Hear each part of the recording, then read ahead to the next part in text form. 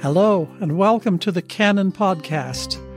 My name is Michael Gaul, and today is day 16 of our 40-day journey through the book of Matthew. Then the disciples of John came to him, saying, "Why do we and the Pharisees fast often, but your disciples do not fast?"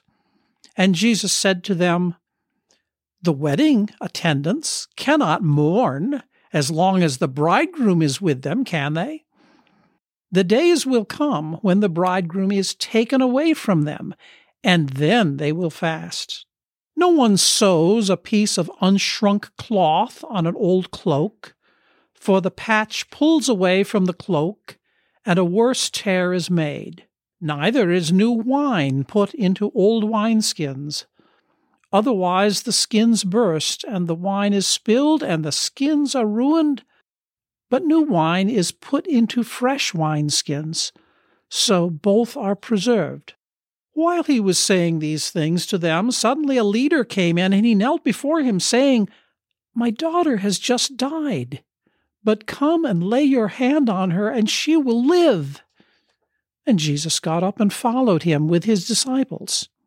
Then suddenly a woman who had been suffering from a flow of blood for 12 years came up behind him and touched the fringe of his cloak, for she was saying to herself, "If I only touch his cloak, I will be made well."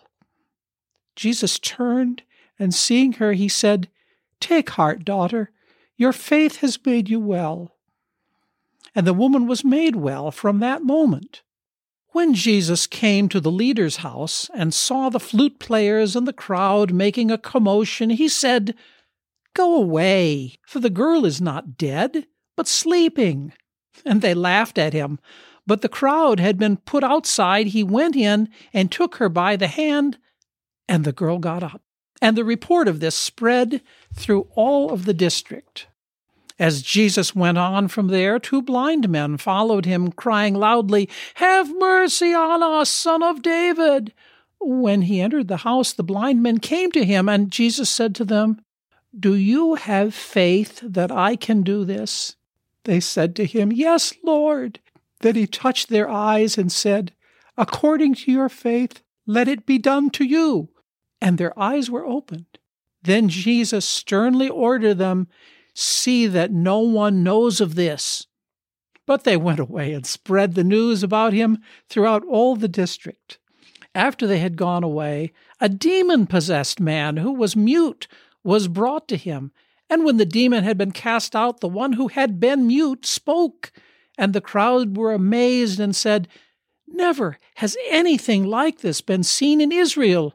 But the Pharisees were saying, "By the ruler of the demons, he casts out the demons." Then Jesus went about all cities and villages, teaching in their synagogues and proclaiming the good news of the kingdom, and curing every disease and every sickness. When he saw the crowds, he had compassion for them, because they were harassed and helpless like sheep without a shepherd. Then he said to his disciples, "The harvest is plentiful, but the laborers are few.